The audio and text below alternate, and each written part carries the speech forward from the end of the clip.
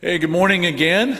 Before we get into the message this morning, just two quick announcements. Just a reminder, if you're joining us late on this live stream, really important this week that you go to the website as much as possible to keep abreast of what's happening. If there are some cancellations because of the weather or if things are being changed or tweaked a little bit, go to the website or to the smartphone app, and you will be able to find some information to stay current with what's happening. Also, today we were going to begin a new series. We were going to talk about the body of Christ, and the series title was All for One. We were going to be talking about the one another passages that you find throughout the Bible, but primarily those that you find in the Christian scriptures, the New Testament.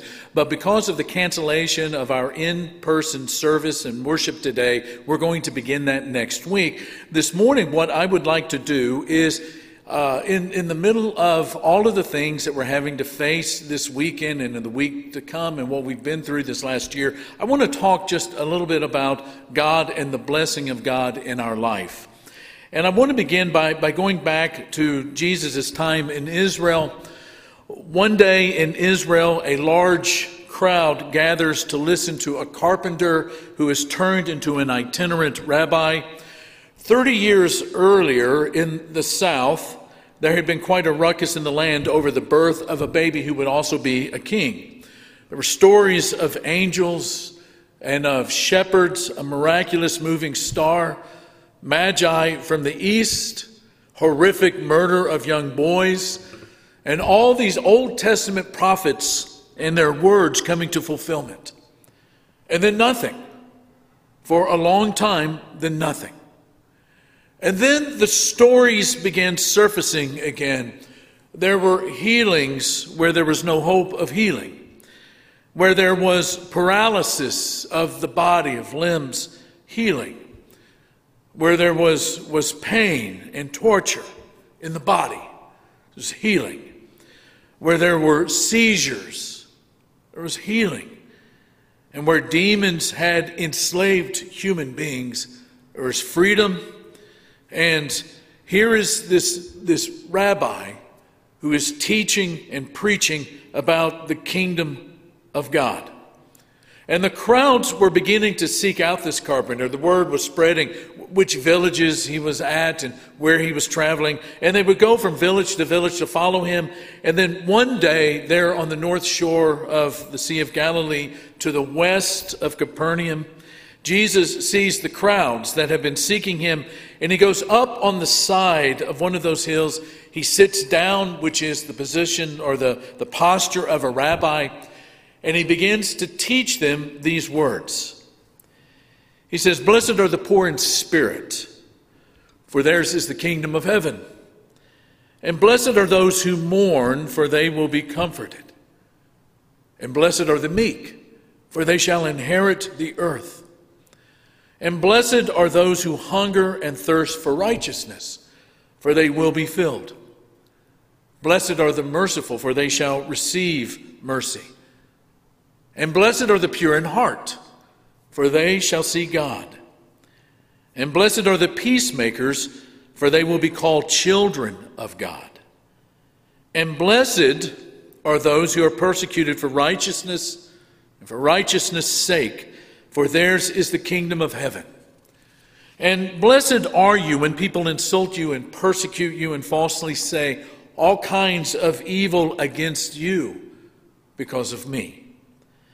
Rejoice and be glad, because great is your reward in heaven, for in the same way they persecuted the prophets who were before you." Thus begins the Sermon on the Mount. When Jesus began his ministry by preaching the good news of the kingdom of God, he told people to repent, that is, to change their lives. He also said you cannot enter the kingdom of God without being born again, that is, without receiving a new life which is brought to you by God. And this brings us to the Sermon on the Mount. And I'm going to give you this. It's not a definition of Sermon on the Mount per se, but it is something important to know as we read these words. The Sermon on the Mount is an articulate and succinct explanation on what life in the kingdom of God is like. The Sermon on the Mount is an articulate and succinct explanation of what life in the kingdom of God is like. And notice how Jesus has begun this sermon. He begins it with the word blessed and blessed and blessed. Christ begins with the Beatitudes, that is, the 9 blessed are you statements to define the kingdom of God. And his point is this: the kingdom of God is a blessing-rich life that is available to all. The kingdom of God life is a blessing-rich life available to all. The Beatitudes have been difficult for years, a difficult read for a lot of generations. I think the biggest mistake to think is that the blessedness comes because of human achievement. In other words, it makes, in a sense, the Beatitudes a little bit legalistic. I get blessed because I choose to be poor. Issue number 1 with that is, doesn't that sort of sidestep the need for Jesus to live a blessed life? And then issue number 2, there is nothing inherently righteous about being poor. Poor people can be as greedy, and poor people can be as materialistic as rich people. To understand the blessedness, let's think a little bit about the context. The crowds of people that are listening to him are the crowds who have heard the invitation in every village, in every synagogue, in every burg in Israel to enter God's kingdom and to experience God's rule in their life. And they are the same crowds who have experienced the miraculous healings. Jesus, as he's teaching, could point to a man and say, here is a blessed man who has been healed because of the kingdom of God. He could point to a child who had suffered from seizures but has now been made whole because the kingdom of God had come near that child. Jesus could point to a woman in the crowd who was out of her mind, or had been out of her mind. A demon much more powerful than her had captured her, and say, here is a blessed woman because the kingdom of God has restored her. And all of these people who are there listening to the Christ are looking for some kind of hope in their distress. And the kingdom of God comes near, and their lives are changed. Their lives did not become automatically trouble-free and void of pain, but now there was evidence of a power that blesses.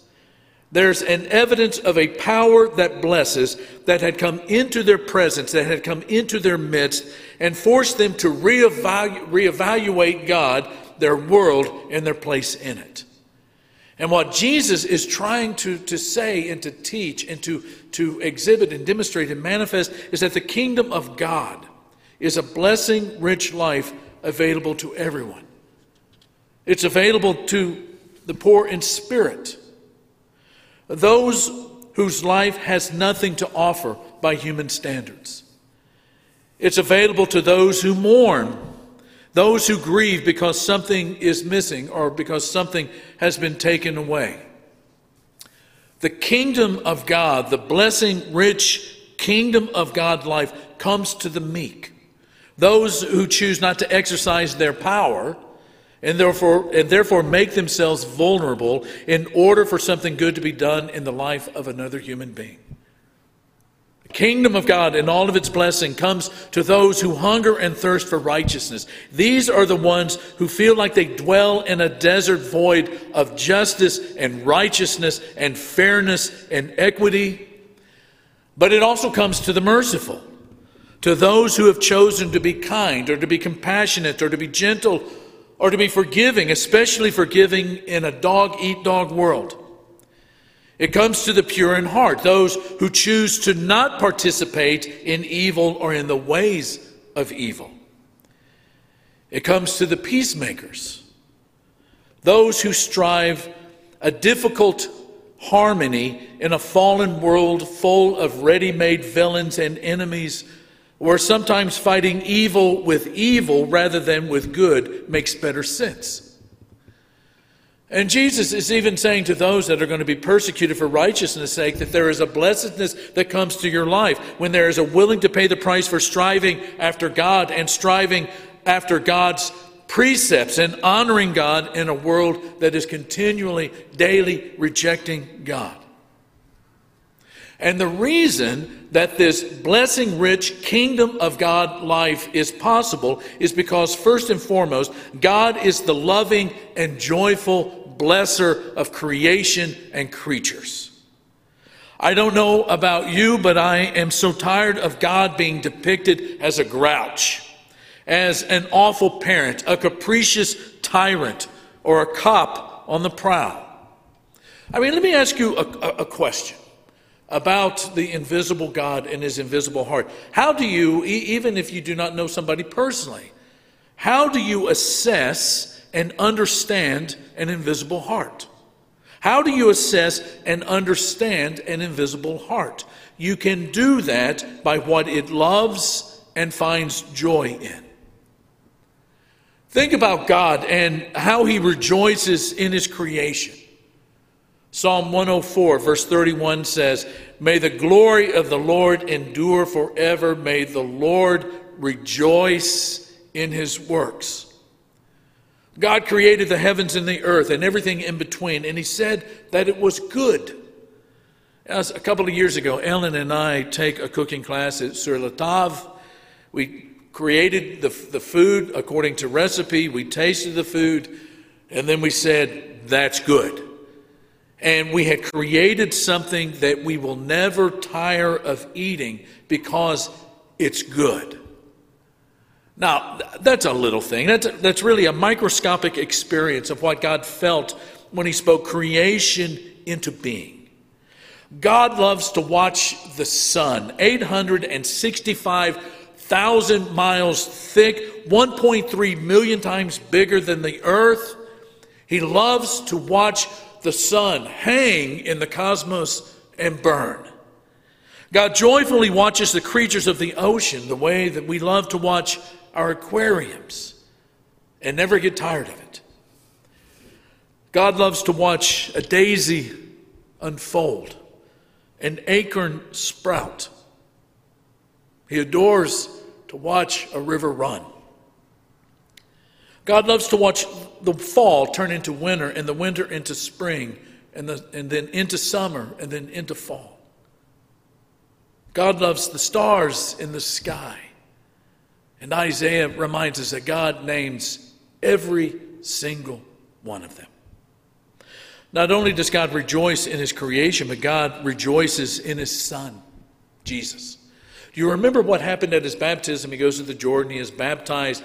As he comes up out of the water, the Holy Spirit descends on him like a dove, and there is this voice, the voice of God, the voice of the Father, that says, Matthew chapter 3, verse 17, "This is my Son, whom I love.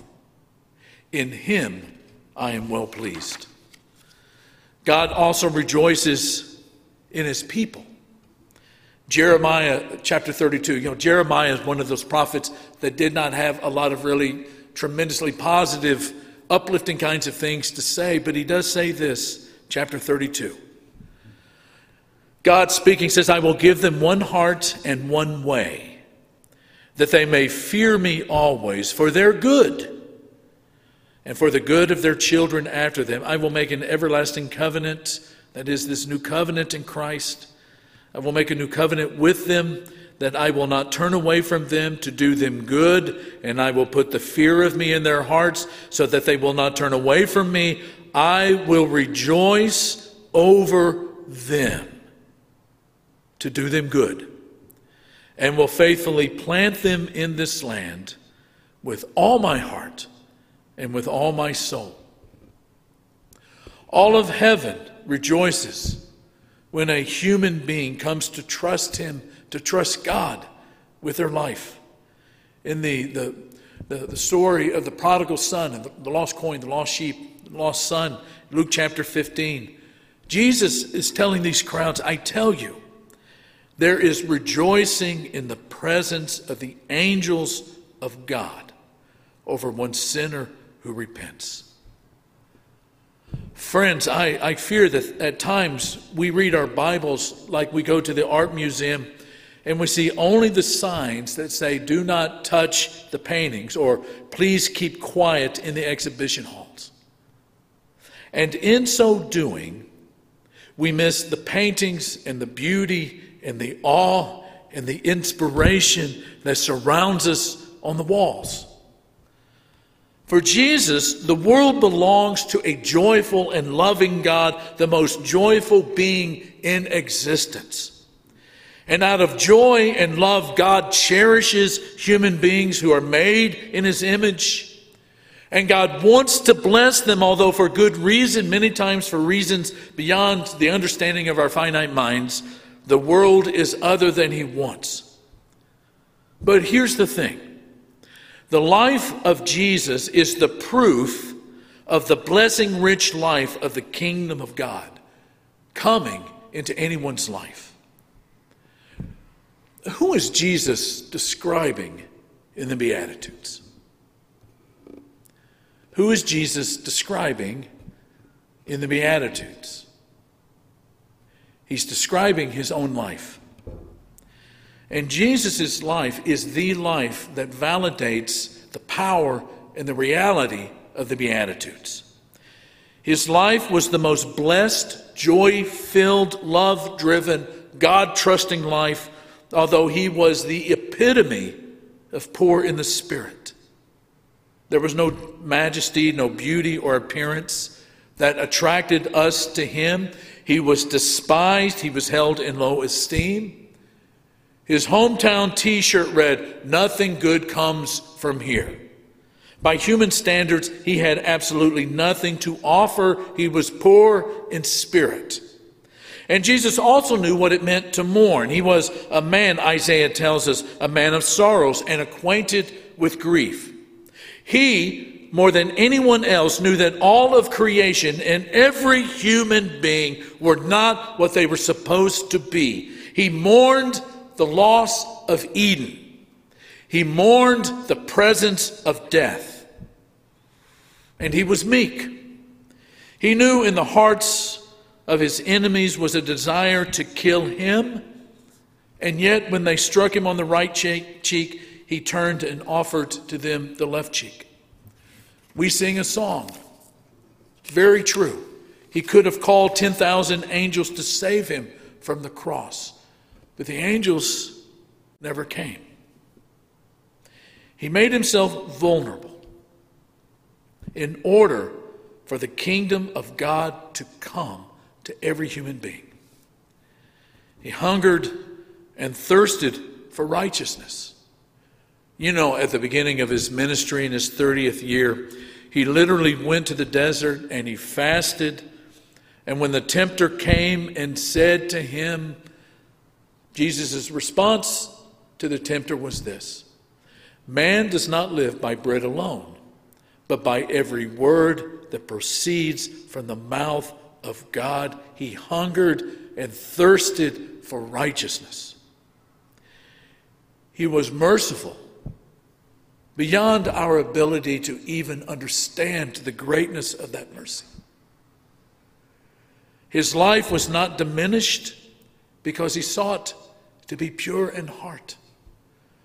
There was a joy in seeing the face of God that trumped every other temptation in life.